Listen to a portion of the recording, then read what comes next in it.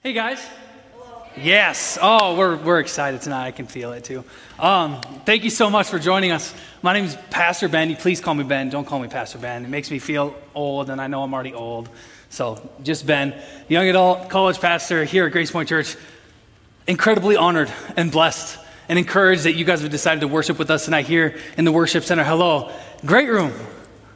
Hello, just across the hall. I would say stand up and shout if you want, but our doors are shut. I don't know if we'd be able to hear you, but thank you for joining us in worship. Those of you watching at home, even here in Brookings, watching online, I know we got a crew in Watertown who's watching in Vermilion, Sioux Falls. We love you guys. Thank you for joining us. Everyone likes a comeback story, right? Or is it just me? Give me just a raise of hands. I need some interaction here, guys. I'm too excited. Okay, thank you. A little bit of a comeback story. It's those moments in sports where you feel like I love sports. You feel like the game has gotten away. It was a couple years ago, the Patriots coming back against the Falcons. And I'm a Vikings fan through and through, period. Amen. Worship team, come back out. That's all I needed to know. If we got Vikings fans in here, they know Jesus, right? That's how it works. But to see greatness in Tom Brady just perform the way, that's an amazing story. It was cool to see that and be a part of that and witness that. It happens in sports all the time, but there's even more so stories and I think moments of power that happen in movies that we see. Some of my favorite movies have moments where the main character comes back to life. They were dead, they were defeated, they were gone, and they came back. And I got some examples, I wrote them all down. Back to the Future, anyone? Just me. Again, I'm going to show my age a little bit here, but that's going to be okay. Doc Brown, right? Gets shot, he's dead. Goes back in time, saves his life. It's the greatest moment in the film, in that movie. E.T., anyone? Extraterrestrial, maybe? Let's go. They thought he was dead. He got stolen, thought he was dead. He came back to life, Reese's Pieces, phone home, all the things. Best part is that he's not dead. The Beast and Beauty and the Beast, just me. Anyone else? We'll watch it at home. I love the new live versions of stuff and what they're putting out. Emma Watson, there's brilliant actress. Super good, but we'll watch it and we'll watch the cartoon ones with my kids who are 5 and 3. And then the live one came out, hey, let's watch the live ones. And we're watching it and the Beast was too scary for my little girl, which I didn't think was possible because she's so strong, strong-willed and independent and just fearless. And when it comes to other things, for some reason, the Beast scared her. But the Beast died, came back to life. Incredible transformation. Harry Potter? Okay, 4 people. Deathly Hallows 2, right? Resurrection Stone. Thought he was dead. I didn't read the book, so in the movie for me, I was like, hey, he ain't dead. I was like, that's awesome. Sorry. If you're a freshman, if you're new here tonight, that's how I laugh, so you're just going to have to get used to it. Gandalf, Lord of the Rings. Right? There's some of the greatest moments, and that's you got to watch the first movie, he passed away at the end, the second movie comes back, they don't recognize him, he's white. Amazing thing. There's power in this. Aslan, right? Comes back to life. Have you heard of an actor called Jim Caviezel? He's in Person of Interest. I don't know if you've seen Count of Monte Cristo, again, showing my age. But he was in this movie that came out, I don't know how long ago. Brandon, you know how long ago it was? He played this character named Jesus in The Passion of the Christ. He comes back to life. That was a little bit of a joke, and it landed horribly. I thought that was going to be a little better. It got you. Brendan was right. He's like, I don't know if you should do it. It's going to land too heavy, and I don't think people are going to react. Neo in The Matrix, first movie, comes back to life. Snow White. So I got 2 little kids. We watch Disney movies. They're some of my favorite movies. Wesley in The Princess Bride. My oldest son's name's Wesley. That's the one that hit. I love that. My oldest son's name is Wesley. Love that. Baloo in The Jungle Book. Baloo's the bear, right? Saves Mowgli at the end. This is the cartoon. At the end of the movie, Baloo's lying there dead. Mowgli's sitting over him. He's sad and why did he have to die? What happened? And Bagheera, right, the Black Panther, comes along, tries to encourage Mowgli, actually quotes scripture and said, no greater love is this than those who would lay down his life for his friends, which is amazing. Think about it. Go back and watch it. Quote scripture, Jesus. It's amazing. And then all of a sudden, Baloo comes back to life and he's not dead. Amazing. I mean, the Mac Daddy of them all, Endgame Avengers, right? I mean, just like me. So my wife, I love her to death. I do. And she's maybe the smartest human being I know. But she didn't like the Marvel franchise. She just doesn't get into it. Not her fault. I don't blame her. I think she's too smart for it. I need it. I like it. I need to be entertained. I'm not very smart. I like the movies. I watch them. Like all the Avengers, like, okay, watch them all. I think she saw for sure the first one. And then I made her watch Infinity War with me at home so we could go to Endgame together, but she didn't pay attention. She was on Pinterest or something, scrolling through Facebook. I don't know. But she didn't ask me a lot of questions during the movie, which was really good and really important. So future relationship advice, if you're watching a movie together, don't ask a lot of questions. Just let it play out if you don't know what's happening. Write it down. That may be the most important thing I say tonight. I hope not, but it might be. So we go to Endgame, and we're sitting there, and there's a guy. This was before COVID, obviously. Endgame was how many years ago? And there's this guy sitting next to us, and I could tell, huge fan. We connected. We didn't talk, but we had a connection. It was amazing. Huge fan. We get to the end, right? Captain America, Avengers assemble, the things open up with the circles, and all of them come out. And I wanted to, like, within my soul and my body, everything was like blowing up. There were fireworks and celebration. And this guy physically said, yeah, and started clapping his hands. And I was like, this is great. But we love those moments, right? And I think there's a reason that we love those moments. Is that even though we're told that death is a natural thing, right? We have this phrase that even gets thrown around, and again, I'm going to age myself here. But there are two things certain in life, right? Death and taxes. So some of you guys all aren't old enough to be paying taxes yet, and that's okay. It's a blessing. Death and taxes, that's what we're told. It's certain things, so we kind of get used to it. Death has become a natural part of life. But in reality, what we need to know and what God, through his scripture and what he tells us, and what he continually points to, is this truth that humans are not meant to die. Death is unnatural. And I'm going to explain why, and I'll get there. But over and over in scripture, we get pointed to this amazing truth that we were not meant to die. And so I think that's why we connect to these beautiful stories of resurrection.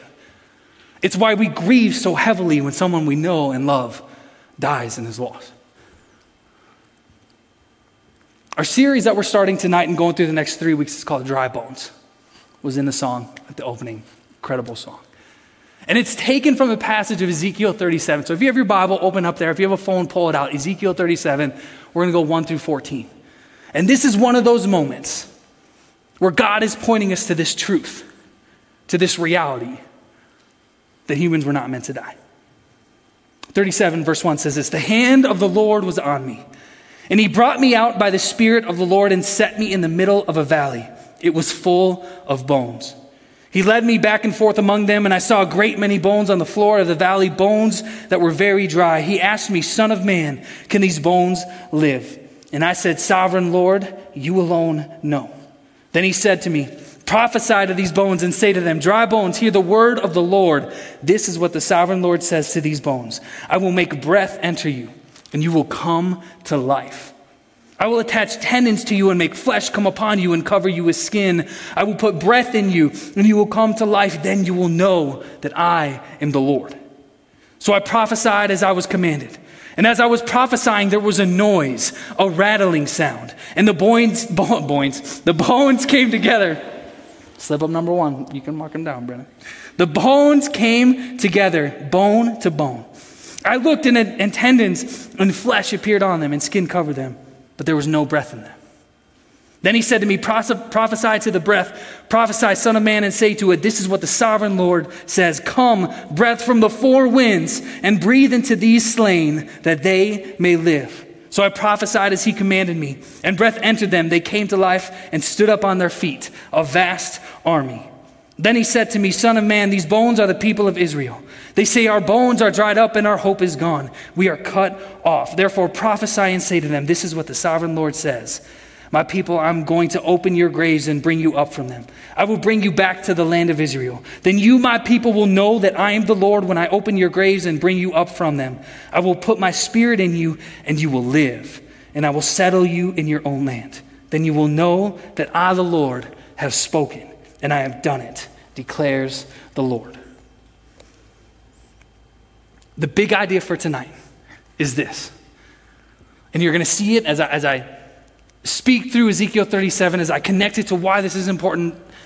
The whole reason that this scripture is set up for us, the reason that God brings Ezekiel in a vision and a dream to this valley, is that God tells us that the dry bones of the valley are not our final reality. That's the big idea. Write it down, get it in your head, try to memorize it. God is trying to show Ezekiel through this vision and dream that the dry bones that he sees in this valley are not the final reality for his people, for his nation, the ones that he had called out, that he had brought out from captivity and slavery from the land of Egypt. See, what was happening in this time as God was coming to Ezekiel, showing him this incredible vision, this picture and power of resurrection, is that the Israelites, the nation of Israel, they were in exile. There was a covenant that they had made between them and God, made in the time of Abraham. And he said, through you, Abraham, I'm going to bless every nation. All the world is going to be blessed through you. Through the nation of Israel, they will be blessed. But if you do not follow my commands and do what I say, you will be cursed. And as time went on, decades after decades, the Israelites were not doing what the Lord had commanded. They were not keeping their end of the covenant. And so because that, what happened is they were put what some people call a covenant curse on them, and they were exiled out of their land. And the Babylonians, who were a powerful empire at this time, came and drove them out, took them into captivity. So the Israelites are in exile. And God comes to Ezekiel. And he says in verse 3, he asks me, son of man, can these bones live? This valley that God brought him back and forth from, all Ezekiel can see is death. Maybe for miles upon miles. It's so bad that he can't even go down and walk through the valley, that God has to allow him to hover over it as he passes him through this valley of dry bones. And he looks at Ezekiel and he says, hey, can these bones live? And Ezekiel said, sovereign Lord, you alone know. And I've read this before in this I see this and I think Ezekiel's confident. This guy has faith. And I don't put it in context. For me, it's like Ezekiel saying, God, you know. I know you know. I trust that you know. I don't know why you're asking me. I don't know. And that's okay. That's how I've read it before. But I think as I put myself in Ezekiel's shoes, as I've gone through and I see this valley of dry bones of death, knowing that they're the people of Israel, the people of Israel that Ezekiel has been called out as a prophet to encourage to come back to God, I think it went more like this. God, I know you're in control, but I don't know. All I see in front of me is death. I think Ezekiel is in his relationship and heart and following God and desiring to be in right relationship with him and wanting to do everything that God is asking of him, is struggling in this moment. I think we get some transparency into Ezekiel's life. I actually appreciate the honesty that Ezekiel shows us. I think there's uncertainty because I think what he sees is powerlessness and hopelessness. And so he doesn't know. I think he's overwhelmed. And I don't know about you, but in the last 6 months, I've felt overwhelmed multiple times. It's actually weird that we can all say we've been a part of something, not just even as a town or a campus or a state, but a worldwide pandemic that has overwhelmed every single one of us. I think we've felt this. We know this feeling. We know, I think, and have said multiple times, in the valley of dry bones that are in front of us, I don't know if these can live again. What are your dry bones? Maybe it's the uncertainty of not knowing what's going to happen during this school year. Maybe you're connected with a business. Your family has a business back home that had to shut down. Maybe you've come here tonight and you're struggling with some sort of addiction or struggle, a temptation that you just can't seem to overcome. And time again, you see a valley of dry bones in front of you, a valley of death, and you feel hopeless and powerless. I think we can connect with Ezekiel saying, Sovereign Lord, only you know. Because I really even don't know how to answer this. I don't know how to move forward in the valley that's in front of me. Have you ever felt overwhelmed? Are you feeling overwhelmed now? I believe that God has a word for you tonight. You see, and we know that there's this connection between what's happening with the Israelite nation and their exile. You see, they were promised not just, I think, physical prosperity, but also spiritual prosperity in the covenant that was made between God and Abraham. And what happened is that those promises, they felt, had been taken away. And we know this in verse 11 as it says, Then he said to me, Son of man, these are the people of Israel spread out in this valley of death. They say, our bones are dried up. Our hope is gone. We've been cut off. This whole 14 verses in Ezekiel 37 is a beautiful picture and metaphor of exile. They've been pushed out into physical exile. They are no longer in the land that they thought was promised to them. So they feel that as they've been conquered by the Babylonians, their God has even died. Mentally, they're having this battle as they're scattered physically away from their home of frustration and anger and uncertainty, of hopelessness. But I think there's a second battle happening outside of just being physically taken from your home, which I can't imagine. It's spiritually, they know that the whole world was going to be saved through their nation. That through their father Abraham, God was going to bless the world. And being in exile, scattered from their homeland, I think they're battling, they have this emotional and mental battle that's happening that we don't know now if that's going to happen. Is the promise that was once laid before us now officially gone? So they say, our bones are dried up. Our hope is gone. We've been cut off. In other words, they felt as though they were on the brink of the death of a nation.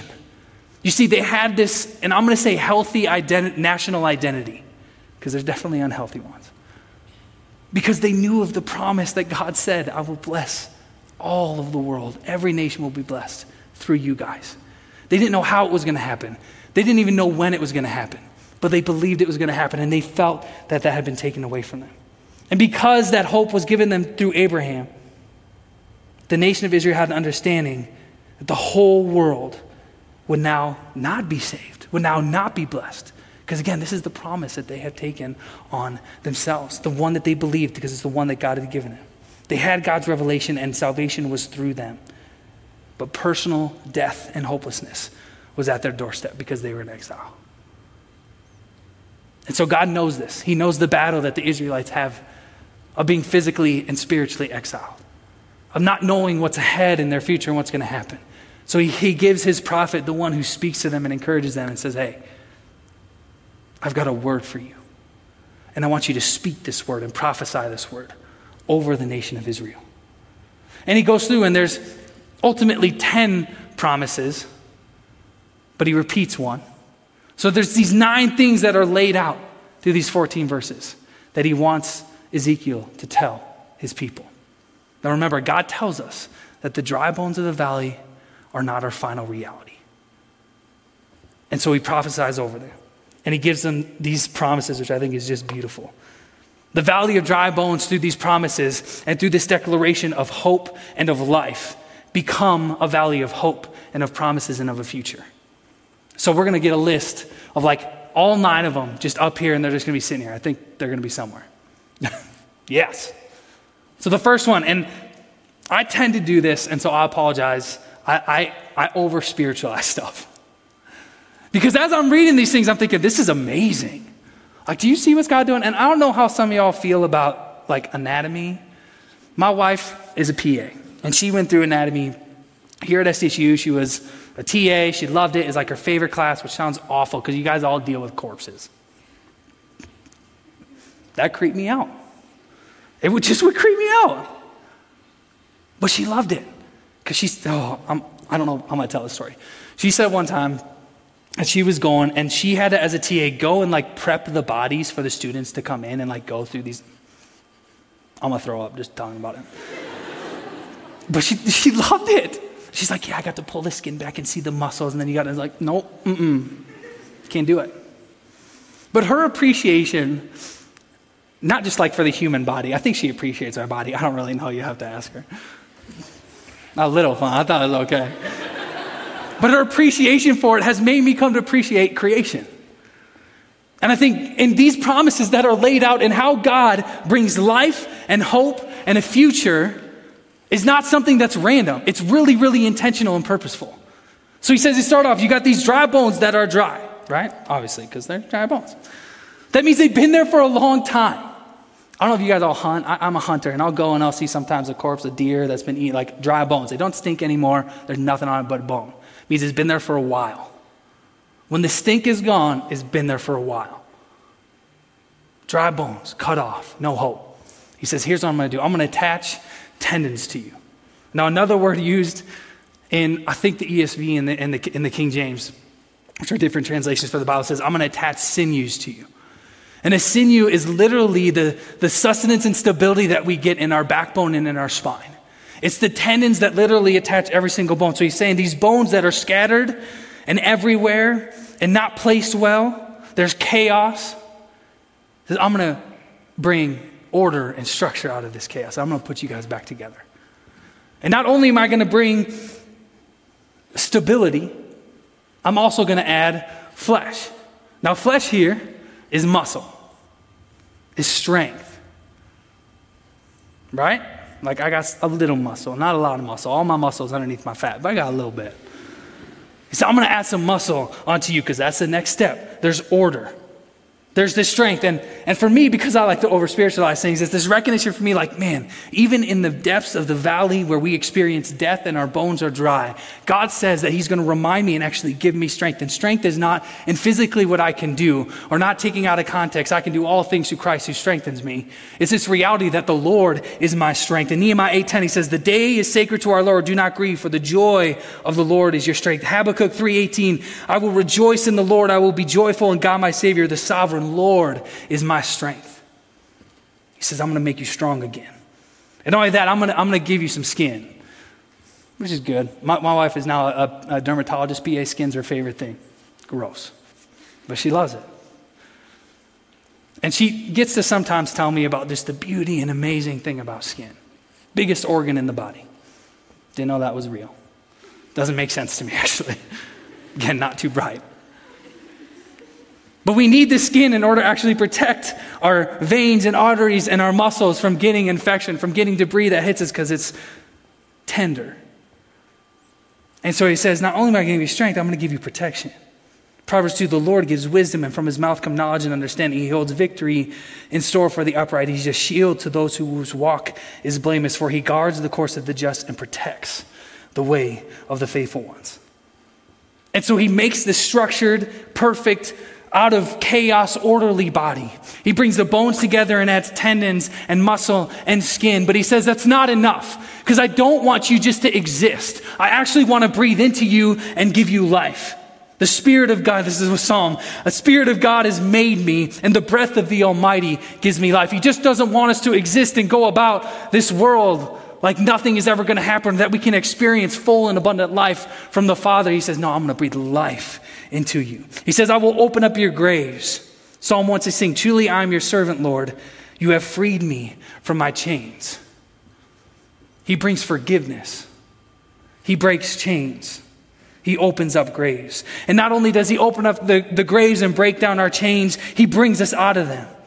And this is the physical reality that God is speaking into the exile. Because in Isaiah it says, leave Babylon.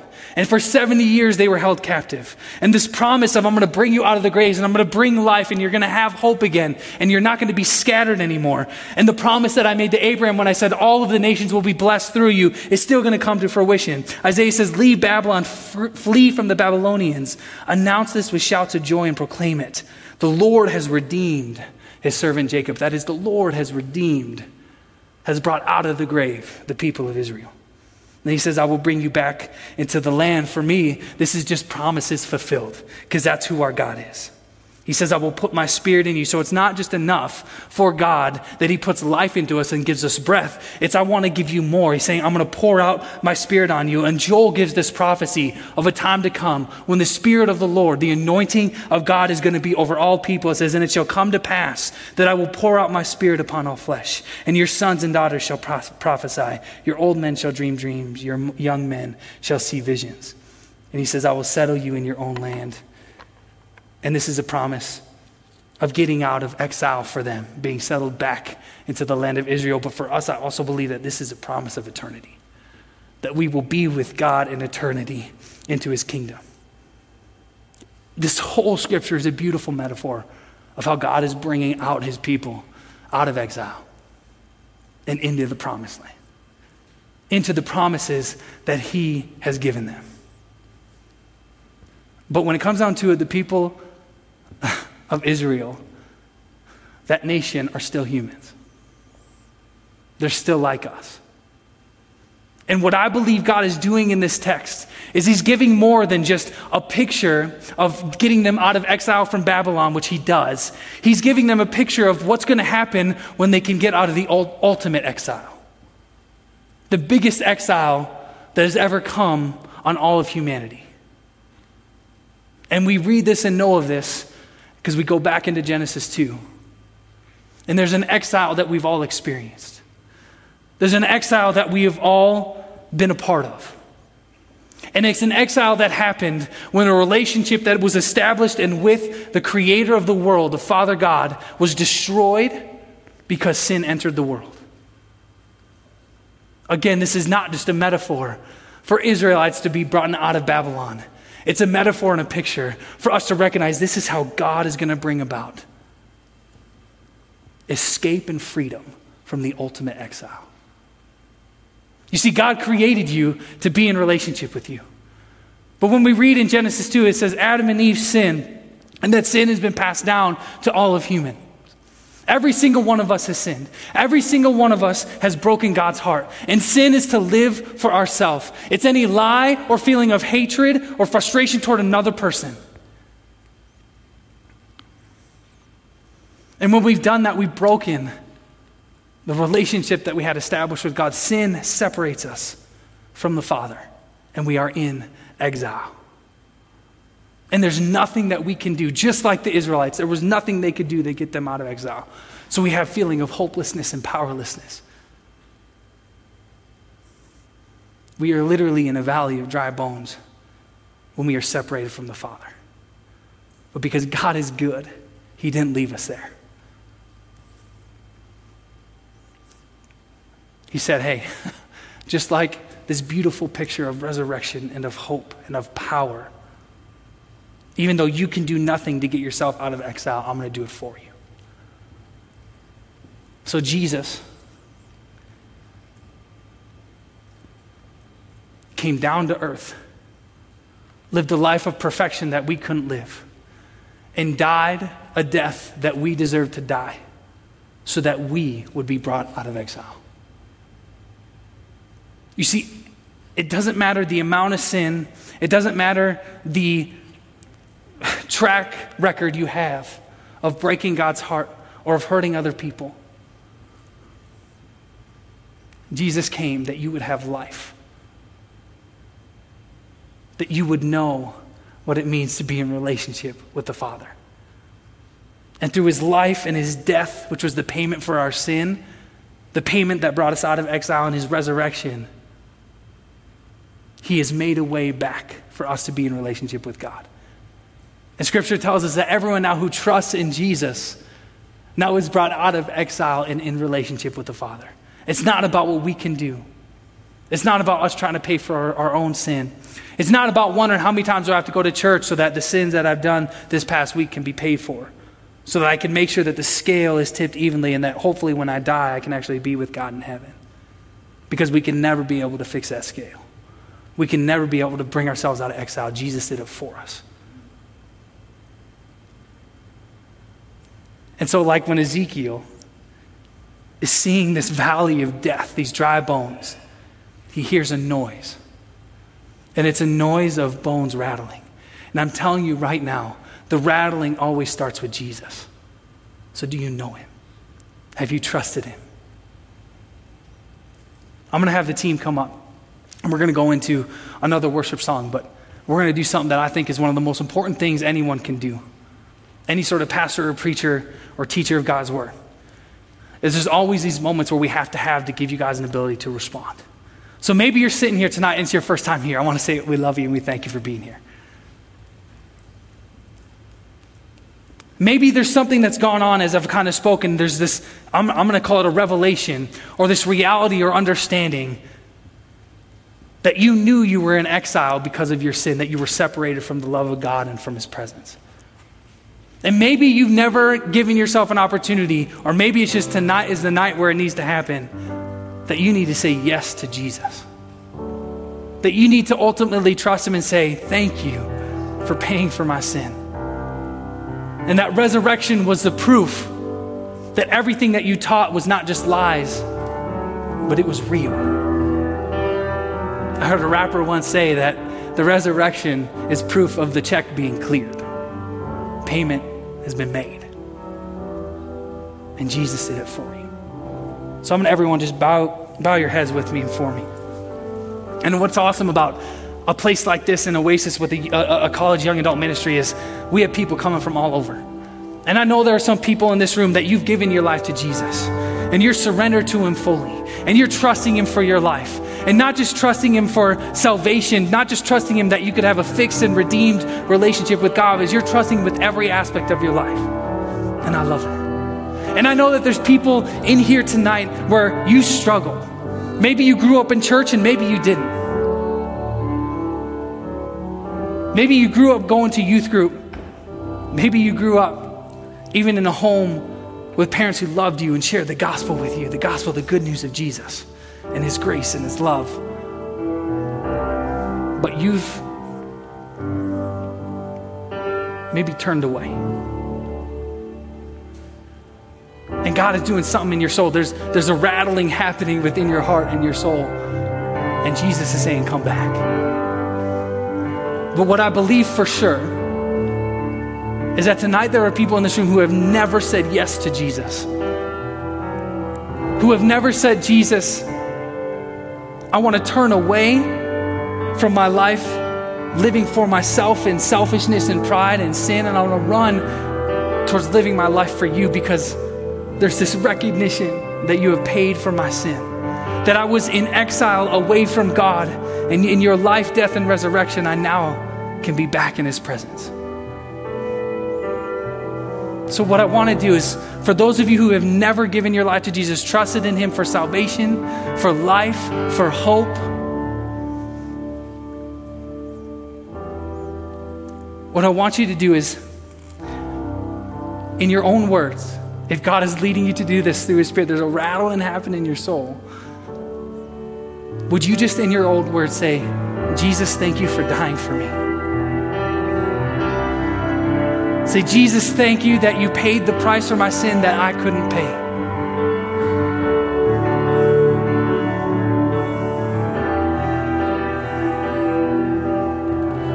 Say, Jesus, I want to turn away from my sin and living for myself, and I want to live for you.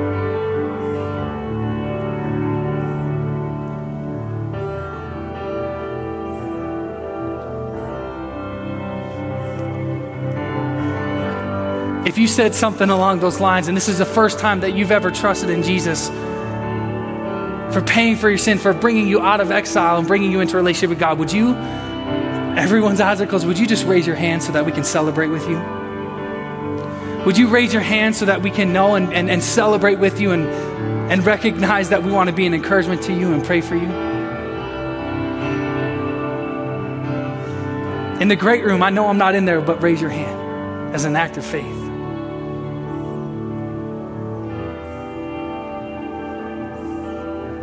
Amen.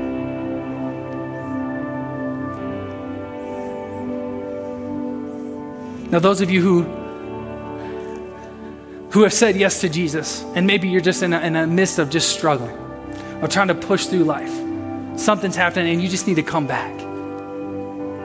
Would you in your own words just either repeat after me or do this in your own words because you have your own relationship with the Father and God knows your heart. Because it's not about the words that we say that can save us or bring us back. It's the power of God that does it. Would you say, Jesus, I'm coming back to you? Even when I continue to come up against a valley of death and dry bones where I feel hopeless and powerless, Jesus, would you remind me you are for me and with me? You have never actually left me or forsaken me. I am yours.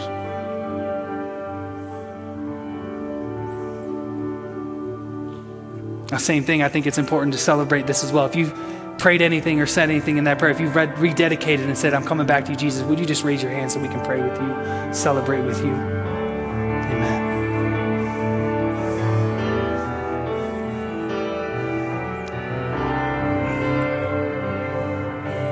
All right, let's stand. I want you to stand with me.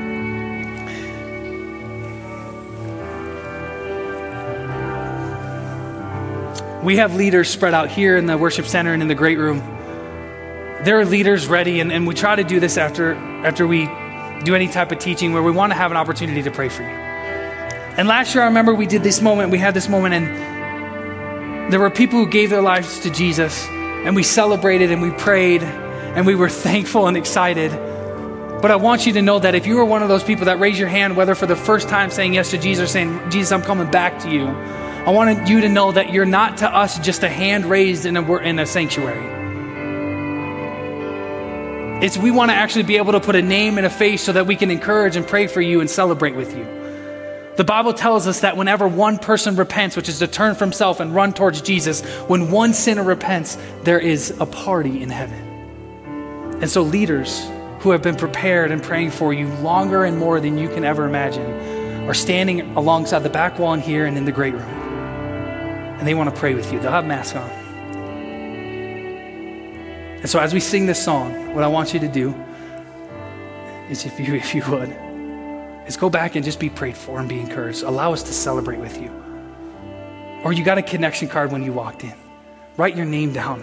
Say, I accepted Jesus. I said yes for the first time. Or I'm recommitting my life. And hand it in because we pray for you guys. Because you're not just a hand raised in a sanctuary or a face in a crowd. You are now a brother and sister in Christ with us as we try to figure out what it looks like to live a life of uncertainty and in the valley. As we finish, we're going to sing a song called Break Every Chain. And I want to just show you how this comes full circle in the New Testament. All of the scripture I quoted, most of the scripture I quoted was from the Old Testament, kind of the first half of our Bible. And Jesus brings this whole idea and this picture and beautiful metaphor of life and hope in John 20. He's sitting around with his disciples. Actually, it's the night of his resurrection and his disciples are in the upper room. And Jesus makes it into the upper room. And he shows them the scars in his hands and his feet. And he says this to them. When he said, peace be with you, when he said this, he breathed on them and he said, receive the Holy Spirit. And what I think is happening here when Jesus says, when it says he breathed on them and he said, receive the Holy Spirit, is this his picture connection back to Ezekiel 37 of God said, I'm going to give you life and breath. When the four winds come, you're going to be filled with my Spirit. It's the culmination and completion of that picture and metaphor happening right now in Jesus. Have you received his Spirit? He is breathing on you. Receive it. We love you guys so much. I hope you know that. I'm so thankful for those of you who have given your life to Jesus tonight. Amen. And amen again. For those that you've rededicated, you said, I'm coming back. Amen. For those of you, which I think is every single one of us, who can be reminded of the feeling of being overwhelmed and being in the valley of death with dry bones, know that your God loves you and is for you. And that he's continually pointing to us through his word, and I think through connection and stories with each other, that the valley of dry bones are not our final reality. It's our hope and our salvation in Jesus. is being filled with the Spirit to be able to accomplish the things and be empowered to do the things that God is asking us to do. Jesus, we love you. We thank you for tonight. We praise you even for tonight that there are now people who are forever going to experience eternity with you because they said yes to you tonight. We praise you for that, God. Thank you for those who you have drawn in here that have come back to you, said, I'm coming back to you, Jesus. There's this recognition that yes, life is not going to be easy, that we're going to, from time to time, and maybe even a lot in our lives, and as we walk through this life trying to figure out what it looks like to trust you, we're going to come up with against dry bones. We're going to be put in a valley of death. But God, thank you for the hope that you give us, that's in you and you alone and not in ourselves. As we continue to praise you tonight, King Jesus, would you allow us to unashamedly sing loud for you and you alone? And would you oh Jesus, would you give us the power to leave this place and know and be confident to be fully surrendered to you?